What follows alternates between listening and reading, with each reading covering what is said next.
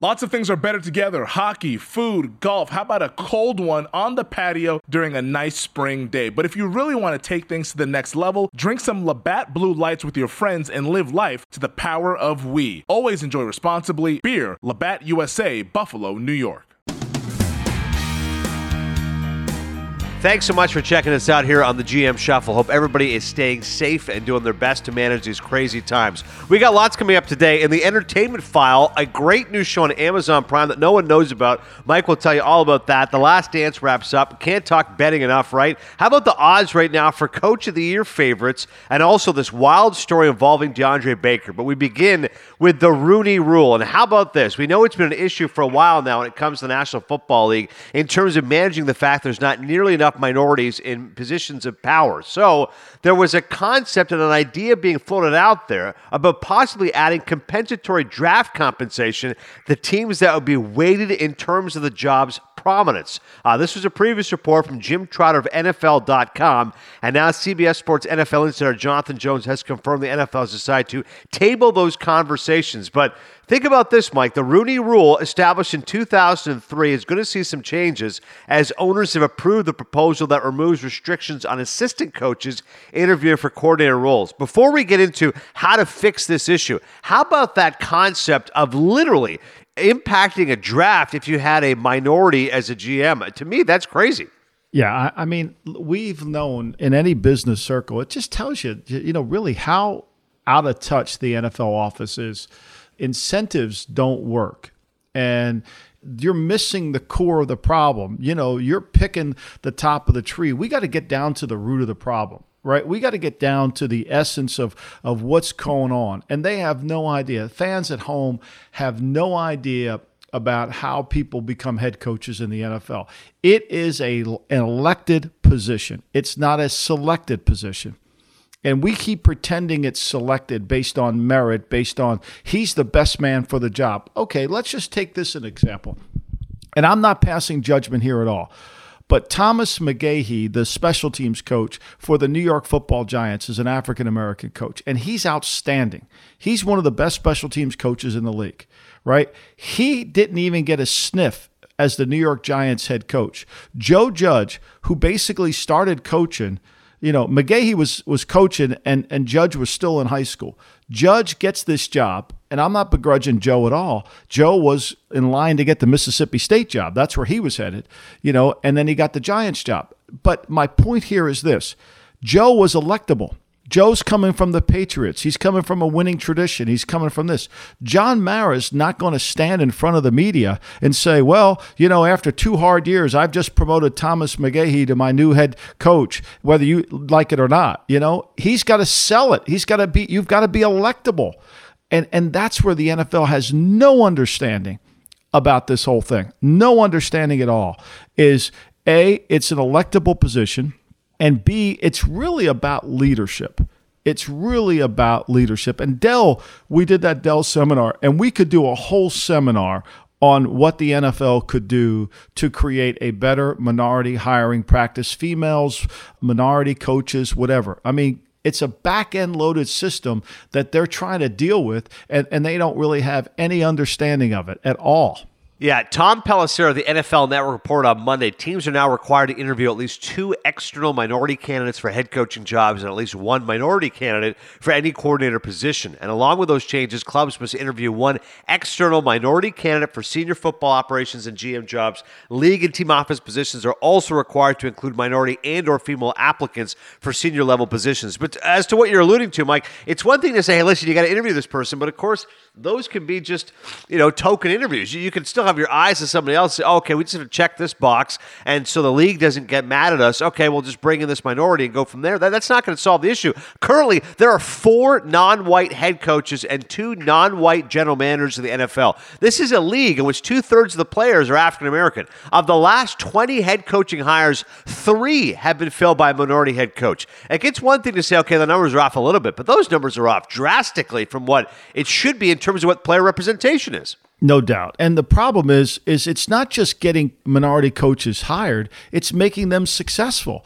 That's an internal problem through the NFL is how do we make coaches? So like at GE has the Croton Center for Leadership that GE developed, that they send their employees to this leadership center to train them to become better so they can move up through GE, right? Why doesn't the NFL, with all the money they have, with all the resources at their disposal, why don't they have someplace out of New York City and somewhere a leadership center that they can train ex-players, female coaches, and train them on absolutely the essentials of leadership, right? Here's what you have to do. When Jim Harbaugh came in to the Raiders and he stopped playing, Jim Harbaugh knew a lot about football. He just didn't understand how to work Excel, how to work PowerPoints, how to organize his day. Like, who's helping ex-players do that? He didn't understand how to build a culture. He didn't understand any of that, and so we're asking the players, yeah, they know something about the sport and they know the scheme, but they don't understand how to lead. And we missed this whole thing completely. In fact, I tried to have this conversation with Troy Vincent at the University of Pennsylvania this year, and I told him about, I think you should buy Gridiron Genius for coaches to read, but football coaches don't read my book. I mean, I get more basketball coaches that Zoom me every day than football coaches. The league office probably doesn't even know about the book. The book's about how to become a better head coach. And maybe I don't know a fucking thing about it, but at least there's something documented on paper. If Bill Polian would have wrote the book, they would have been giving the book out. They would have been giving the book to everybody. Because they don't like me, so I'm not going to get any publicity on the book. But the reality of it is who's training people? Who's training these coaches to become great coaches? That's what we want. We want minority coaches to be successful. We want 7 Mike Tomlins. We want coaches that can come in the league and impact and lead men and show, the youth of America what it takes to be a great leader. At the Naval Academy, at the Air Force, or at the Army, they don't sit there and say, we're going to incentivize to promote. We're going to teach leadership. Like, that's what we have to do. We got to go teach leadership. And no one understands how screwed up the system is. I mean, think about this, AD.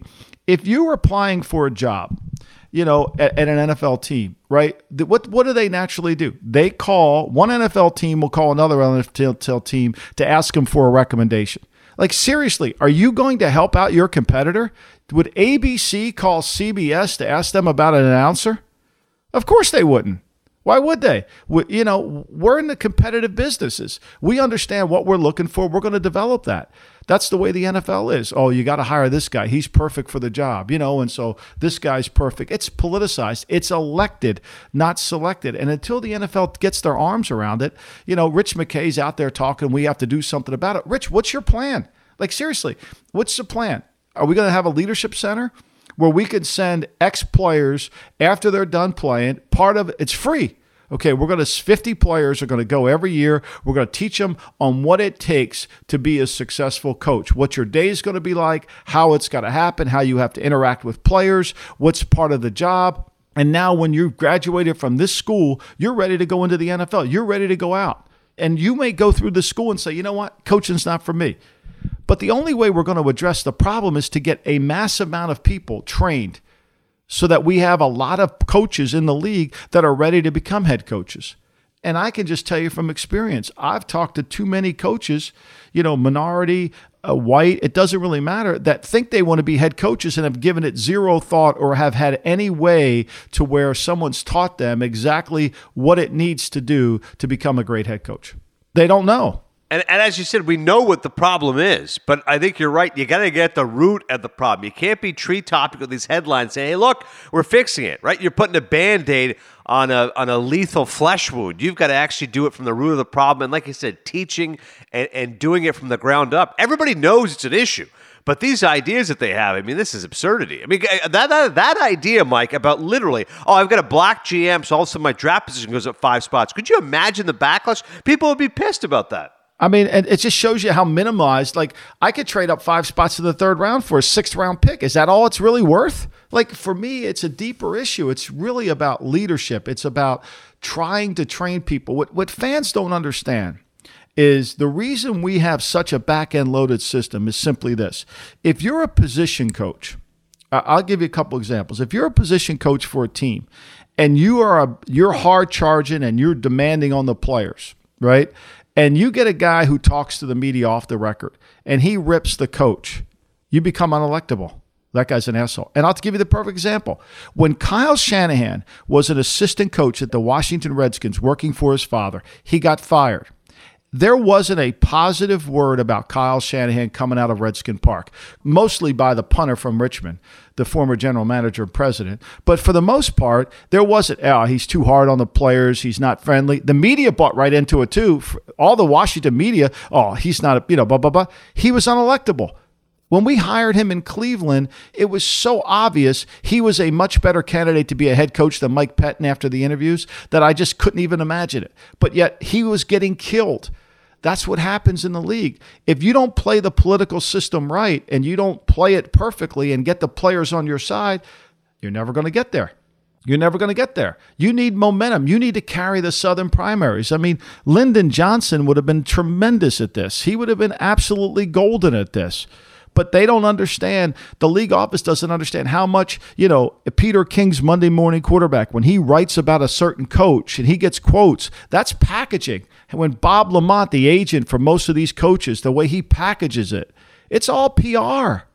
There's no essence of it. They want to win the press conference. They want to go in there and say, we hired this guy, and Peter King's column said he was great, and Bob Lamont, who's got all these coaches, he says he's great. Seriously, I mean, how many coaches that Bob Lamont had that have gone on to be great? Andy Reid's certainly one of them. There's no doubt about it. And Bob Lamont's a tremendous guy, and he's made a ton of money. But for every Andy Reid, there's a Marty Morningwig. There's another coach who just hasn't done it. So, at some point, we have to develop a system that's going to teach leadership.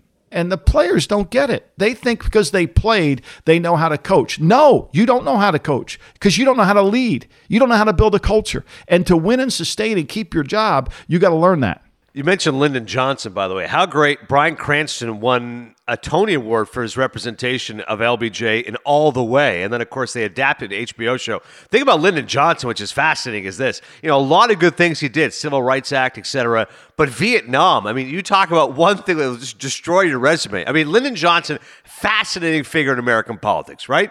Unbelievable.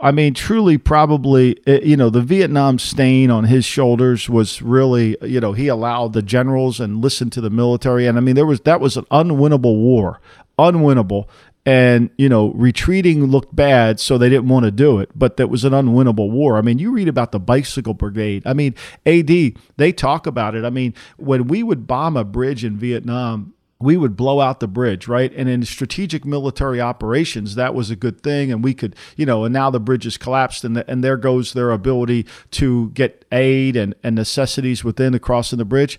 Within an hour, this bicycle brigade of 60 or 70-year-old people on bicycles with a bicycle that looks like, a cartoon character with shit on the back of the bike, and they're pedaling over. And within an hour, they got a pontoon bridge built. Within 3 hours, they got goods and services crossing over the bridge. It just was remarkable.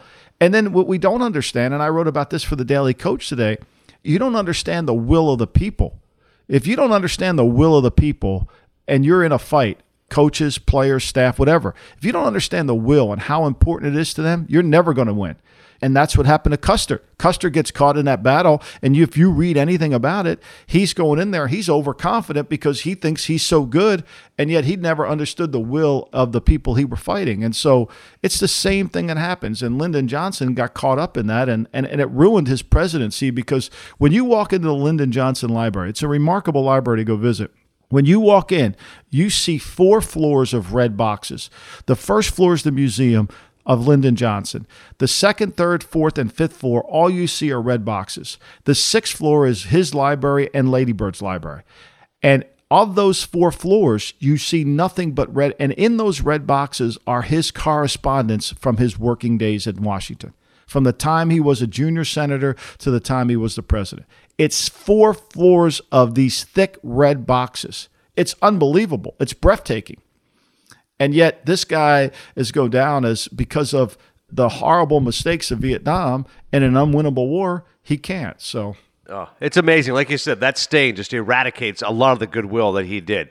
How about this crazy story involving DeAndre Baker, the Giants cornerback? Innocent until proven guilty, right? Well, criminal charges, 4 counts of armed robbery with a firearm and 4 counts of aggravated assault. Could be reduced or dismissed in Florida, but he still could face a fine or suspension from the NFL because there's a lower threshold to be found in violation of the personal conduct policy. Under the CBA, ratified in March, a mutually agreed upon disciplinary officer will conduct evidentiary hearings and rule. No perfect precedent for predicting his outcome, but this is a 2019 first-round pick. The Giants invested heavily in him.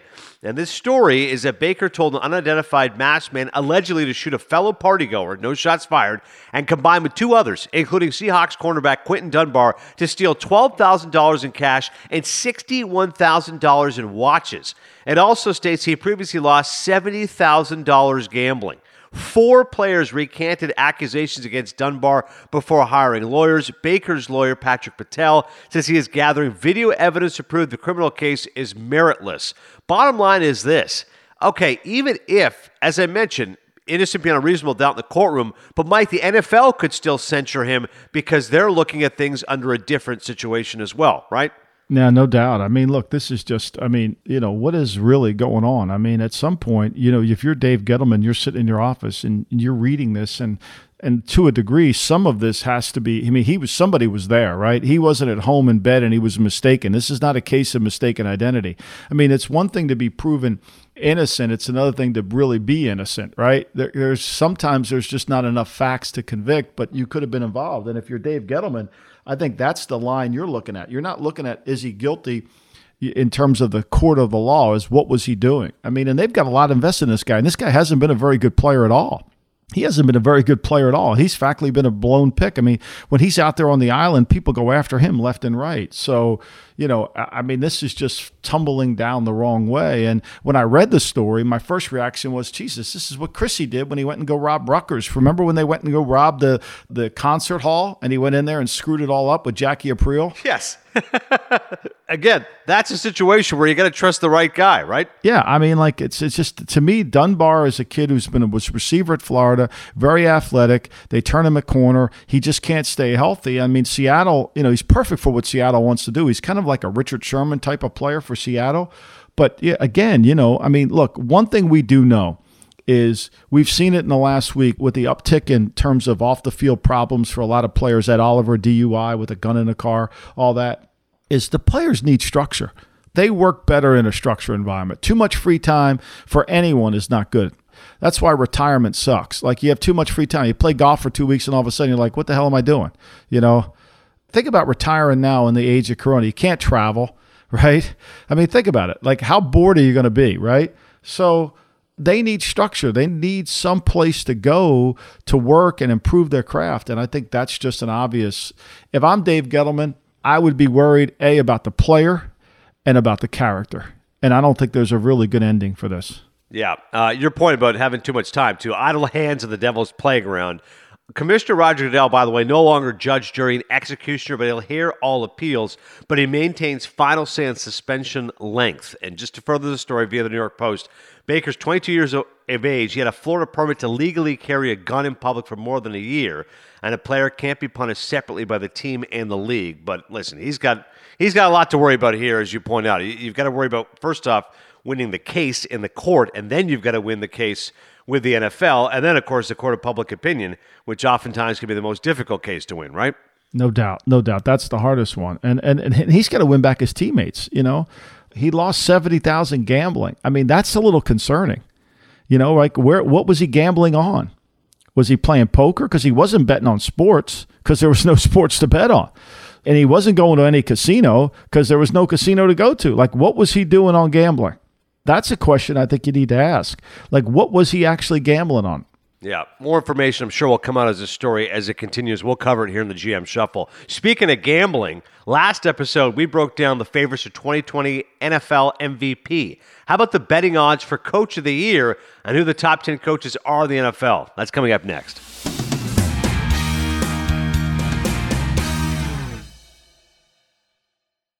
The NBA playoffs are heating up, and so is the action at DraftKings Sportsbook, an official sports betting partner of the NBA. With same-game parlays, live betting, odds boosts, and so much more, don't miss out as the NBA postseason winds down. I mean, these second-round playoffs have been unreal, and we have the conference finals now on the horizon. Make sure you get all those futures bets in before the value disappears. And if you're new to DraftKings, you got to check this out. New customers bet $5 to get $150 in bonus bets instantly. Download the DraftKings Sportsbook app now and use code SHUFFLE. That's code SHUFFLE for new customers to get $150 in bonus bets when you bet just $5 only on DraftKings. The crown is yours.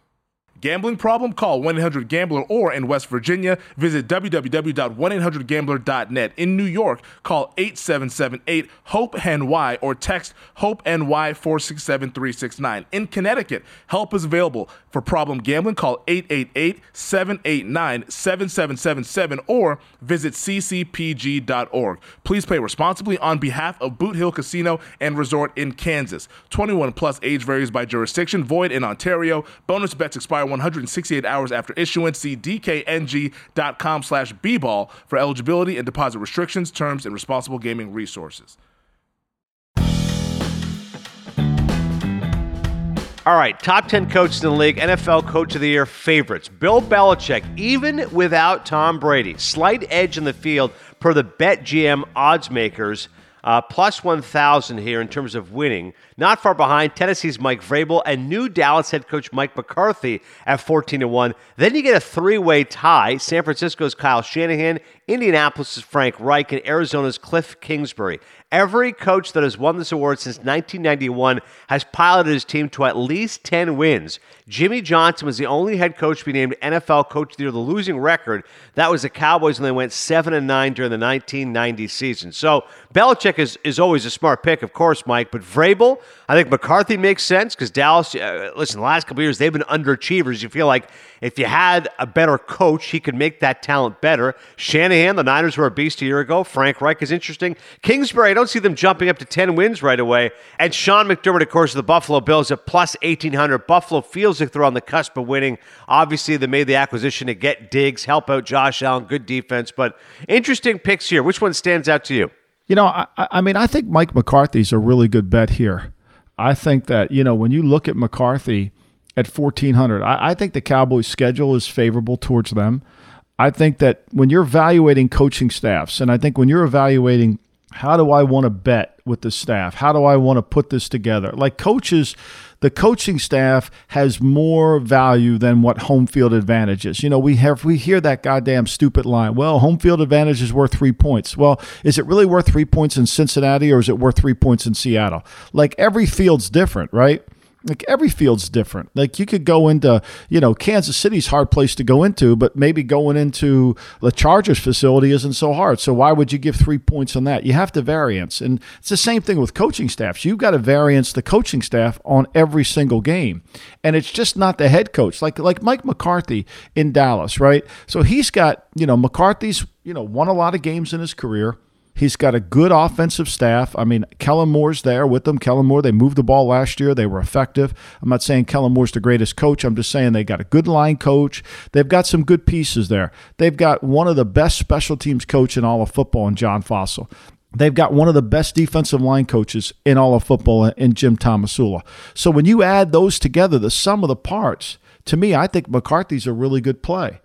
I think Frank Reich's a really good play as well because, you know, Reich is really good. He's a really good offensive coach. Eberflus, the defensive coordinator, he's got to take a giant mother may I step up. You know, Bubba Ventrone, the special teams coach, they're going to be coached well in all three phases, and they didn't. I don't see Kingsbury. I'm with you, AD. I don't see Kingsbury winning 10 games. I think McDermott could. When you're betting on McDermott, you're betting on Josh Allen. If you want to do that, God bless. You go ahead. I don't want to do it, you know. So I think San Francisco takes a step back, and then it leads us to Belichick. And I think, look, Belichick, if he wins it without Brady, then certainly he's going to be in play because they will be good. They will not be a bad football team. Anybody who thinks that's crazy. Maybe a little bit hurt by just having done it for so long. Andy Reid and Sean Payton are at plus 2,000 along with Mike Tomlin. So that's like at the outer edge of the top 10 along with John Harbaugh. You got Pete Carroll at plus 2,500. What may be actually funnier, Mike, is you go the other way and see the worst picks. Doug Marrone, Billy O'Brien, Matt Patricia of Jacksonville, Houston, Detroit, respectively, at plus 5,000. And then Kevin Stefanski at Cleveland and Anthony Lynn of the Chargers at plus 4,000. Joe Judge also at plus 4,000. Like, that would be, I don't want to say a miracle, but could you imagine Anthony Lynn or Kevin Stefanski or Doug Marrone winning Coach of the Year? Come on. I mean, sir, how about Gruden at plus 3,000? I mean, Gruden's a $100 million man. He's one of the highest paid coaches on the list, and he's plus 3,000. I mean, and again, he hires Rod Marinelli to be his D-line coach. That's a good coach. Is Paul Gunther. He's got Gunther to be his defensive coordinator. He's got Cable as line. I mean, he's got a lot of money on his staff. I mean, for him to be plus 3,000, Zach Taylor's ranked higher in this odds than John Gruden. Think about that. Let that sink in for a while. Zach Taylor has got less odds than Gruden. Think about that. John's won 11 games in 2 years in Oakland. 11. And so, if there's ever going to be a case for a guy to win Coach of the Year, it has to be winning Coach of the Year. You got to go from being shitty to being great, right? Well, if you won 11 games in 2 years and you come out and win 12 games the next year, you should be Coach of the Year. You've doubled your win total in one season. Yeah, the other one I was just going to mention quickly, you mentioned Zach Taylor, but also Dan Quinn with Atlanta, plus 2,500. I mean, there's, again, a team that was underachieving, should have been better. They were bad. He almost lost his job. So if they actually play to their potential, then he could be in the Coach of the Year conversation. Yeah, I mean, it's interesting how these numbers come in. And, I would take a flyer on Frank Wright. I would definitely bet Belichick here. I think Sean Payton, for him to get it, you've got, this is a little bit like the MVP voting. The team has to really do, I thought Mike Tomlin should have won it last year. Now he's a fairly good odd here because if they come back and win 12 games, he's liable to win it, even though maybe last year was his better coaching job, but he gets Big Ben back, so that makes a difference. I mean, poor Billy O'Brien, the guy's won 53. He's like 12 games over 500 as a head coach. He's got a better record than most of the coaches, and yet he's plus 5,000. I mean, you can't take a more negative approach towards somebody. I mean, once it starts piling on, like it just piles on and piles on and piles on. No one has any objectivity at all. The guy's won like 4 out of the 6 times he's been in the league. He's won the South. And now he's treated like he's never won a game. Yeah, you're right. People just want more and expect more. And once that narrative gets spun, all of a sudden, okay, it's underachiever. He gets into the playoffs. They win division, but don't do anything beyond that. And all of a sudden that can be a very tough handle. It's crazy when you look at these odds overall. But like you said, people don't realize how much good coaching exists right now in the league. One more I'll throw out you, a couple more actually, plus 2,500 right in the middle. Doug Peterson with Philadelphia and Matt LaFleur with Green Bay. Again, interesting names, high-profile coaches. Peterson's won a Super Bowl, but they're kind of middle of the pack. Because to your point, it's like in the NBA as well. For years, I was like, well, Popovich should win Coach of the Year every year because he obviously is the best coach. But you often reward the team who was lousy, then becomes good. And then all of a sudden, that coach, by the way, loses his job in the third year because the team goes back to being crappy. It's really, I think for Doug Peterson, look, he's got one of the best defense coordinators in football in Jim Schwartz, right? So he's got that covered. He's got to find a way. Now, he's talking about changing the offense more into the Kyle Shanahan mode and running that style, more play action, more trying to get the ball down the field because last year he didn't have a receiver on the team that had over 500 yards in receptions. So he's got to try to do that. Special teams have always been fairly good in Philly. I think it's going to come down to the offensive line. But it's not just the name. I think as bettors, you always have to look at the staffs. You always have to look at, we got Adam Gase, but then he's got Greg Williams and special teams. And, you've got to kind of parlay it all into. And that staff against staffs, that's how the best way to bet is to understand the true staff. I mean, like Pete Carroll's at plus 2,500, right? Him and Zach Taylor are the same. One thing about Seattle, if they win 12 games and Russell Wilson's the MVP, Pete Carroll should be the Coach of the Year candidate. But I think there's always a mentality that you've got to take something that's really bad and turn it around. Like, what team is going to be the team that flips it? Could it be Oakland? Could it be Denver? What team has a schedule that can really allow itself to win games? Could it be Anthony Lynn? Say Anthony Lynn wins 12 games with 11 games, So I think that's how you have to look at it. No question. When we come back, closing thoughts for the GM Shuffle. Open up the mailbag. Good question here about leadership, plus our entertainment section of the show. A great show on Amazon Prime you're not watching, plus The Sopranos Dictionary, and The Last Dance wraps up.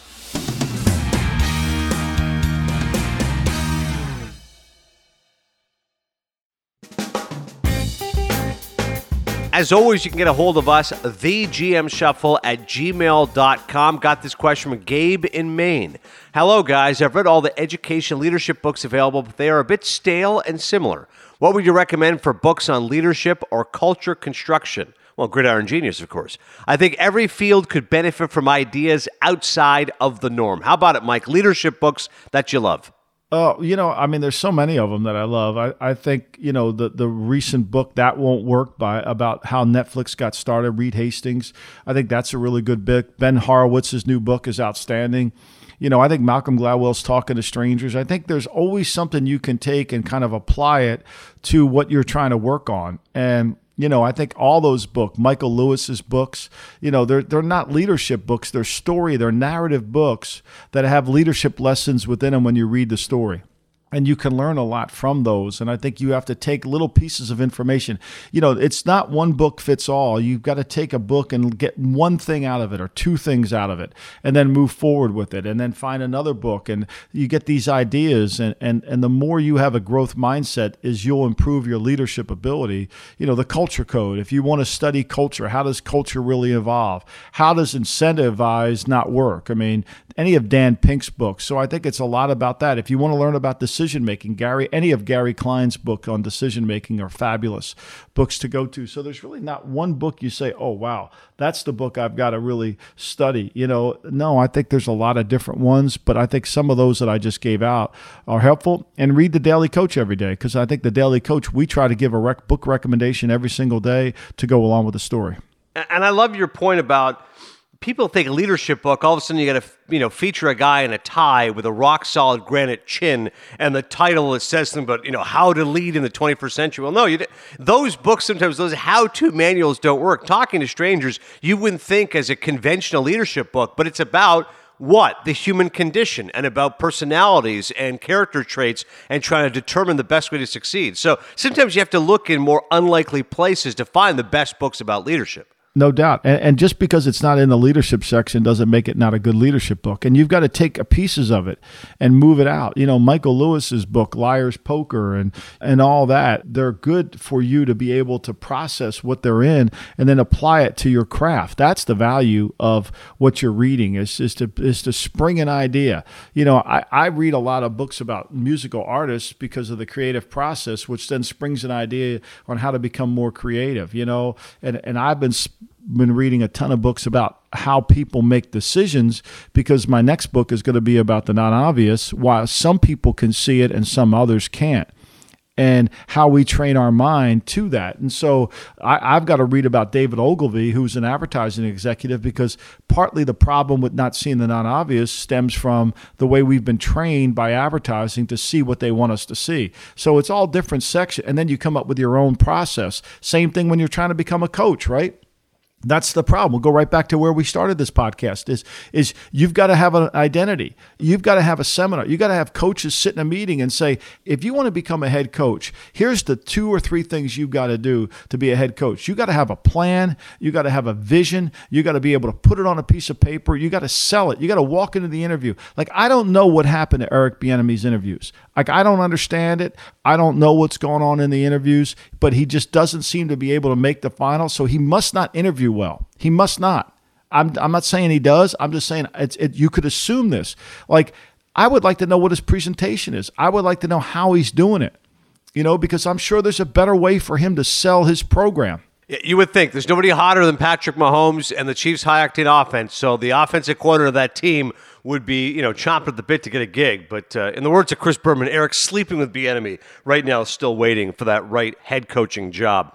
Last Dance wrapped up on Sunday. My friend Justin just tweeted, I couldn't agree with him more. He said Horace Grant calling MJ a liar and a snitch is more interesting than anything I saw in the actual Last Dance. In case you don't know the story, when they talked about the Jordan Rules, which was a book by Sam Smith, an interesting book, in which they point out that Jordan was not a good teammate, yelling at guys, berating them. At one point, as they tell the story, Steve Kerr took took a swing at the guy. And so Jordan says we all knew that Horace Grant was tight with Sam Smith. It was him. So Horace Grant came out yesterday and just leveled Jordan. He said he's not only a liar, but a snitch. And his point against Jordan was, you're calling me a snitch for saying I spoke off the record. First of all, I didn't. Secondly, why are you telling stories about your first year in the league about guys doing blow and guys running girls in and out and that kind of stuff? You're the snitch. Another guy who we haven't heard from is Scottie Pippen, who sources say was hurt by his portrayal in the documentary, did not care for the fact they included that section where he didn't go in the game, the 1.8 seconds, the fact that Jordan called him selfish.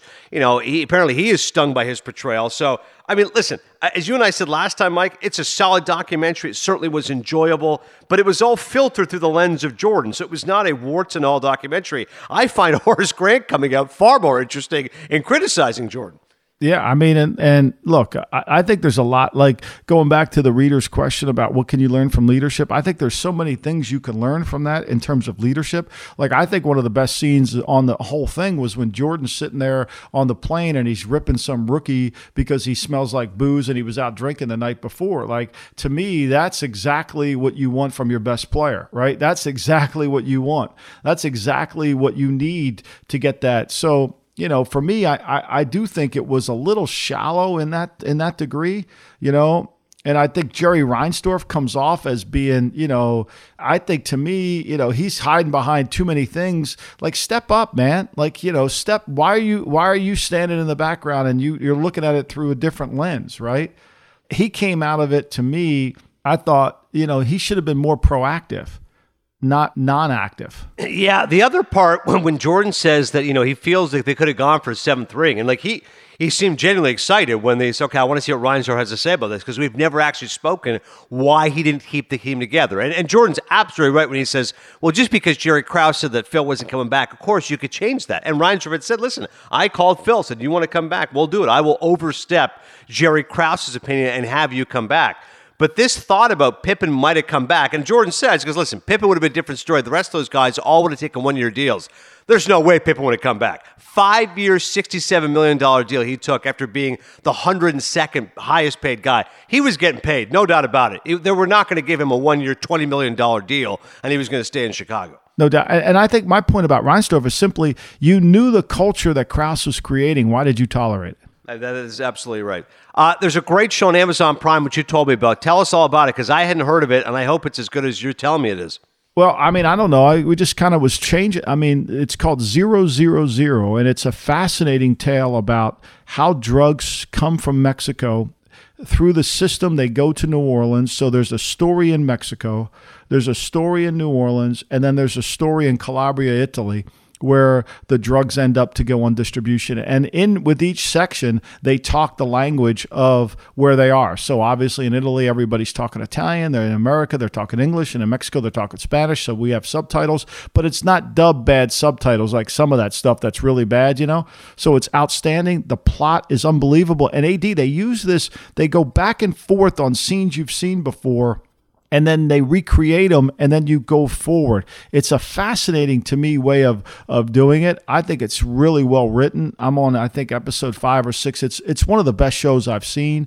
It's powerful. It's scary, because when you're dealing with the cartel, they don't care about women, children, or anybody. They're going to kill whoever they kill, and it's real. From reading Don Winslow's books on the cartel and all that, that it's true. Winslow's books are novels based on a lot of reality. So for me, I think it's outstanding. It's one of the best things I've seen on television in a long time. Do you watch Killing Eve? I know. You told me about it. I was telling my wife, we're going to watch it. Sandra Oh, Jodie Comer. I hear it's a terrific show.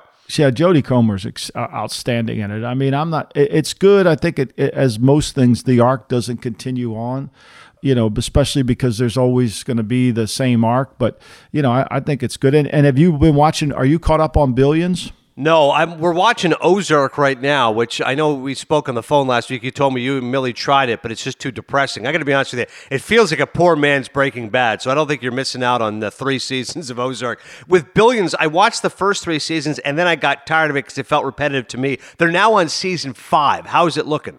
I mean, I don't know where it's quite going yet, but it's still the same. Obviously there's always that conflict between Giamatti and Axe Capital. And watching Giamatti act is just a fascinating thing. I mean, the guy is really good. To think that he was in, what was that Wines thing he was in? What was that called? That movie? Oh, Sideways. Oh, that was so good. I mean, just to think of him in Sideways and the way he was so good. So, I mean, I enjoy that part of it. I really do. Yeah, he's a great, great actor, and obviously credit to Brian Koppelman, part of the Cadence 13 family, and for what Billions provides. In closing, The Sopranos Dictionary, which our producer Joe sent our way. In case you're always wondering when you're watching the show, and I know people are binge watching it now, people who haven't seen it are going back and revisiting the greatest show of all time. Gabagool, which is a northeastern U.S. term for capicola, a pork cold cut. Quasimodo, literary protagonist of the Hunchback of Notre Dame, confused with Nostradamus by Bobby. I think people know Gumar, they know about sit downs. But how about Stupid a Fucking Game, which is a derogatory reference to the game of golf? I love that. I love Furio. Mr. Williams here, he doesn't play golf. Stupid a Fucking Game. I mean, it's so good. I mean, it's remarkable how well, they bring them on the golf course. Who wouldn't need a little bit more length in their drive? And Toei Tony sells it. It's so good, Dr. Kennedy. I love it. Oh is a good one, too. Oh, a remark of exclamation. Oh. Yeah. You could do it as an authentic Italian American. Oh, often conveying surprise, incredulity, or registered offense. Like I'd love to be around the Lombardi dinner table. See how many times somebody drops. Rim shot. I mean, so the best is always when you can cite one of those lines via text. Something happens and then you could cite it. I got a text from Julius Sharp on Twitter.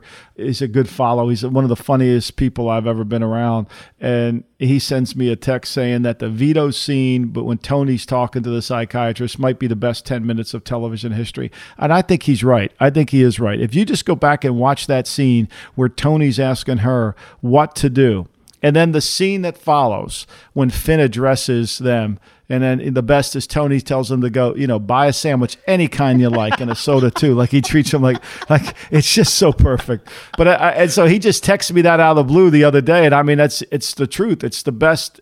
I could watch that scene relentlessly. Oh, Paulie's reaction just to the horror of a guy being gay is about as funny as it gets. How much more betrayal must I take?